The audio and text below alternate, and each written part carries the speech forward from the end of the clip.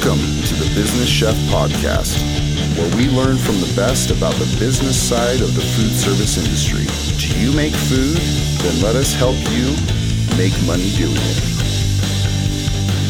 Want to connect with us? Check us out at Make Food Make Money on Instagram or Facebook, or email us info@businesschef.org. Hey everybody, and welcome to the Business Chef Podcast with me, Chef Sean Boucher. Joining us on another show. Man, you guys are great. I just have to say that this show is, this is kind of a full circle for me. This is one of those shows that I am just so honored and so grateful to be a part of, because we get a very unique opportunity today to hear from a young culinary and a chef who has made a name for himself, but also has some things that he still wants to do. I'm lucky enough to be associated with him because he was a former student of mine back when I was teaching culinary school. I do have to say, he was one of the biggest and brightest, and I have no problem saying that here to everyone out there, because man, as you'll see, he's got his act together. So without further ado, let me introduce the very talented Chef Tyson Peterson and give you a chance to hear firsthand his story. Just on a path of not sure what to do, it was my early 20s. I wanted to do architecture, and I had pursued that. I went to school and tried to get my prerequisites so I could go to a university, and I just wasn't in. Math was super difficult, and it was college. So, there's pretty girls and there's beer and other things. So that was kind of what I pursued. Funny thing about that college is the only class that I passed with flying colors was a pottery class, and the instructor just loved me, and he was like, I have been looking for someone like you, your creativity. Everyone else is just doing this to, take an elective, but he could tell because I had taken it in high school and did really well. So that was something that I was passionate about, I guess, from an early age. And as I was talking to family about how I didn't like the school, my mom, she would always tell me, why don't you go to do something else, go to a trade school. And at the time when I was about to give up this first college, she said, there's a school that just opened up for culinary. And I'd always kind of had a thing for cooking. I wasn't very good initially, but both of my grandmothers are incredible cooks. And I've taken a lot of their things with me along the way. But about as soon as I got into an actual kitchen, the creativity just started to flow. And then you and I met, and culinary school was kind of where I got my feet wet into cooking. And it's, for me, I think that I try to be a humble person. How do you tell people that you're humble? But it's all in who you know and the people you meet. And I think I have a pretty easygoing personality, so I get along with a whole bunch of people. I remember how much fun we had in mostly your classes. You were always firm but fair, but you like to have a good time as well. And that I've always kept with me. So my first culinary job was at Sur La Table. It was a retail space that sold cooking equipment and all these gadgets. And I worked they also teach cooking classes, and I met a chef who, gave me kind of some basic rundown of how real kitchens work. And one thing leads to another. He liked me. We got along really well. And I said that I wanted to take a bigger step and go work at a nicer restaurant. And that's when he recommended that I talk to his buddy, Shane Baird. And Shane was kind of the guy that was really, really integral in me stepping up my game. I didn't know it at first, but when I went to my interview, he actually had me pick him up at the bus stop in Park City, Utah, a couple blocks away from the St. Regis. He had an apartment up there, And at the time, he was the senior sous chef for Matt Harris, who was the chef de cuisine. And the restaurant was a John George restaurant in the St. Regis in Deer Valley. For that being my first official restaurant and kitchen, I didn't know at the time. I mean, if I'm being honest, I didn't even know who John George was. But the chefs, my first chef told me to make sure that I looked him up before I took the interview. But after they had just opened in 2009, and I was there right after their first winter in 2010. I started in May. And I learned really quickly that I was not a very good cook as far as being in a professional kitchen. I mean, I had the creativity for a young guy, but I got my butt kicked so hard. Things progress as you get older and as you get more talent, or you're put into a different hotel or restaurant. There's different challenges that you go through. But as a young cook, that was difficult. That was so hard. I got my butt kicked every day on pizza, garmager, and I was going through kind of this phase of working full-time at John George, going to school full-time, trying to figure out if I really wanted to do it. And I was, just like the last school that I went to, I was on the verge of giving up and just saying, I don't know if I want to do this. And it was in one of your classes. I can't remember exactly what type of cuisine we were cooking that day, but it was, I don't know. Anyway, I opened a bag of whole peeled garlic, and I was in a bad state that day. I had gone into class. I didn't want to be there. I didn't want to talk to anybody. I was just about to give up and call my sous chef and tell him I didn't want to come into work the next day. And I opened this bag of garlic, and it just, for some reason, it gave me this rush of energy. I could smell, when you get really good garlic, it's kind of intoxicating. And I tell people this all the time, that garlic saved my career, because it truly did. I know it's simple and it's silly or cliche, but just smelling that just took me out of my head, calmed me down. And I said to myself, yep, I'm going to do it. And I just went for it. So all those hard days I went through initially at John George, they just went by the wayside. I still had really rough days. I remember one day coming into work, I had been getting yelled at by my chef de cuisine for just making mistakes. And I think at that point they had given me a shot on a saute station, and I was just failing miserably.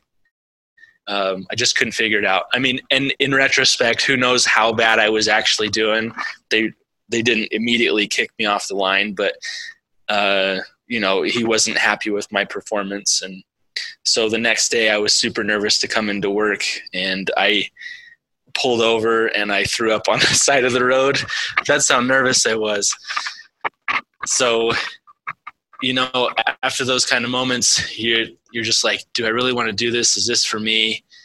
And then I was losing confidence. And then one day, my sous chef Shane pulled me into the walk-in, and I thought I was in trouble, like he was going to fire me. And he said, I just want you to dig deep. I want you to figure this out. I've put my name on you, and I believe in you. And it was cool to hear that from somebody who is, about to be my lifelong mentor. But he had faith in me, and so I just kind of bucked up and got in there, and I just focused. Like, there's something in certain people where they can just turn it on, like Michael Jordan or Kobe, when they have that face, or they're just LeBron or anybody. They just have that face when they're playing, and they're like, I am going to win no matter what. And I remember feeling that after I'd gotten that boost of confidence from my buddy. And they kicked me off of the dinner crew, put me on lunch. I was there for about 3 months.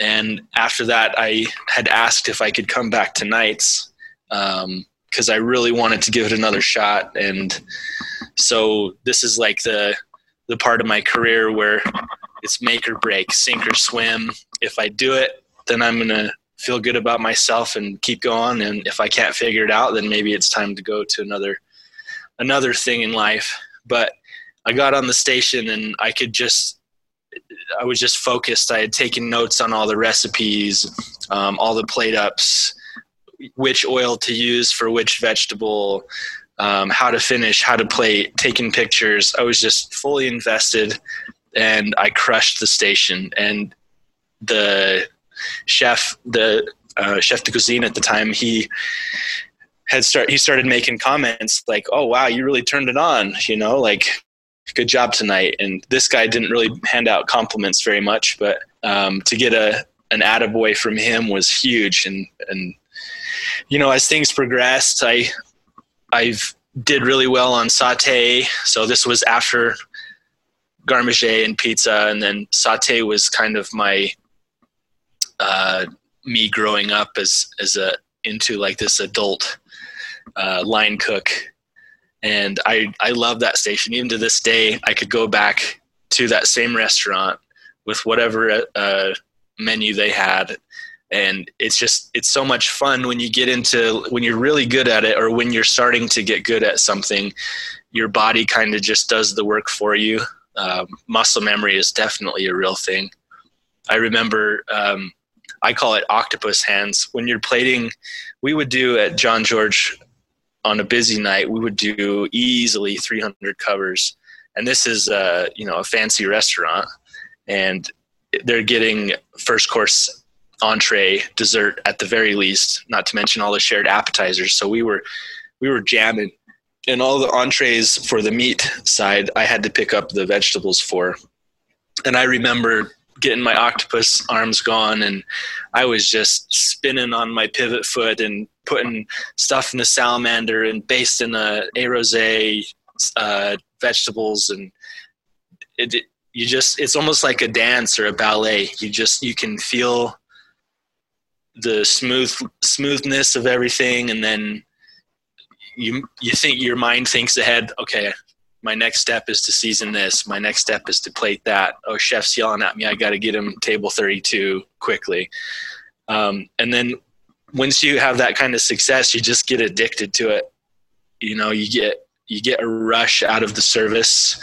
And that's what really hooked me. It's like those moments early on at JG just really, really sunk me into the need to cook every day and the want to be creative.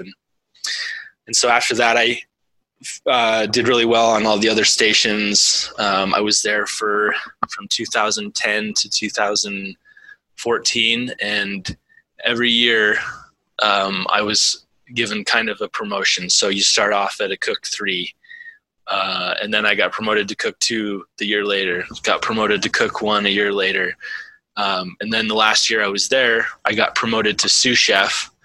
And looking back, I still can't believe how it just felt like it was quick. It went by, and I can't believe how fast I had progressed, especially from not being confident on my first, at least 3 to 6 months. And then 4 years later, I'm a sous chef for a Michelin star chef. And there were so many techniques that I picked up. I loved culinary school. I loved my instructors and my mates, but I can't tell you how much I learned and how quickly I learned, working for this chef, and all the mentors and all the cooks. So I feel like I grew up real quick. And for other people that are trying to think about, should I get into culinary? You don't have to go to school. Even though I had a good time, I don't think that you have to go to school to be really, really good or really talented. You just got to, like I said earlier, you got to know the right people. You got to get in, you got to make friends, you got to work your butt off and give yourself boosts of confidence along the way.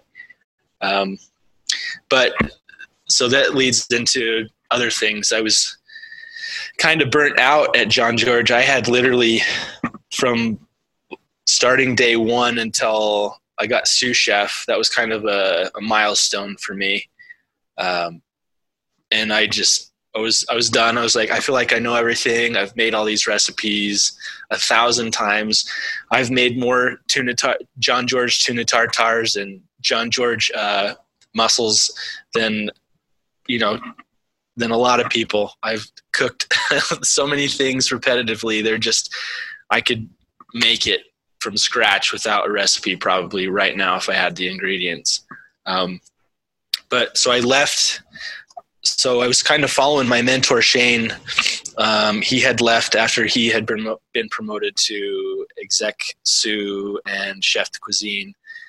And so he was on to other things, and he opened up a brew house, a second brew house for the Wasatch and Squatters Group downtown Salt Lake. And so I helped him with the Park City property. I helped him open up the Salt Lake City property I think I was with them for 3 months when I got a phone call from one of my buddies, Jason, and the GM of the St. Regis had moved on to another company. They were opening a bunch of hotels all over the United States. And my buddy Jason recommended me as the potential executive chef for one of their properties. So I get a phone call from, his name's Stan.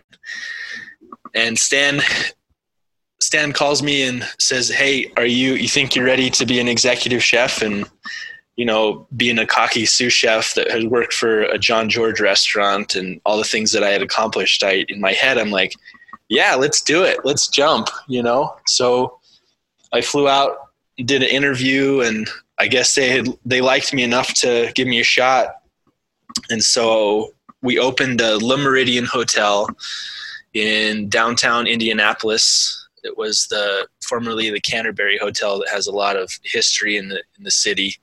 And we had the company that I had worked for remodeled it from floor to ceiling, every single level, beautiful, brand new. Le Méridien's a luxury hotel, and I felt like the king of the castle. I felt like I had basically won the lottery, because they had I think I was 29. I was 29 years old, and I was the executive chef of a luxury hotel in a downtown major city. So that was super cool. That was a lot of more hard work. They gave me a lot of creative freedom with the menu. It was nice because downtown Indianapolis, it's not like in LA or in New York, or even in Chicago. It's a lot of hometown feel. We still did a lot of really cool high-end food, fancy plate ups and stuff like that every once in a while. But it was a nice jump from being a sous chef to my first true, now I'm in charge of an operation. I definitely learned a lot there. There was some successes and failures that I experienced along the way. And I mean, there's so many stories, from floods to, machine equipment not working and theft of major appliances, like a deep fryer, brand new deep fryer got stolen when we were opening. Just a lot of stuff that I learned. I had to fire people. I had to hire people. It's for a 29-year-old. I feel like a 29-year-old is a young person. And that definitely gave me a bunch of gray hair. I remember calling my mentors, calling my dad for advice all the time. And I ended up leaving there. Didn't love how I had left. I didn't want to leave the way I left. I left on good terms and everyone missed me, but I loved that operation so much. I wish I would have been able to do more. But once again, it's all in who you know. So now I'm in Vail. I went to a wedding for my buddy Chris Okamura, and he was taking over operations. He was the F&B director for the place that I work now. And I was at his wedding, and he said, "Hey, I'm looking for an executive chef. Are you interested?" And the timing couldn't have been better. And so I've been here as executive chef for a little over 2 years. Last November was my second year. And things are going pretty well. It was super rough when I got there, but my team is amazing, and we flipped the place around. So much so that last year I was nominated and won Manager of the Year for our property, and I've never even been nominated in my life. So if that says anything, about my success and growing up and making moves and just trying to hustle the whole time. So now I'm talking to you, and that's kind of where I'm at now. At the first of the show, I promised you that he was one of the brightest, one of the biggest, one of the best. And I think now you can see that there's a reason that when you're persistent, when you're passionate, and when you get to know people and network, you really can make an incredible career.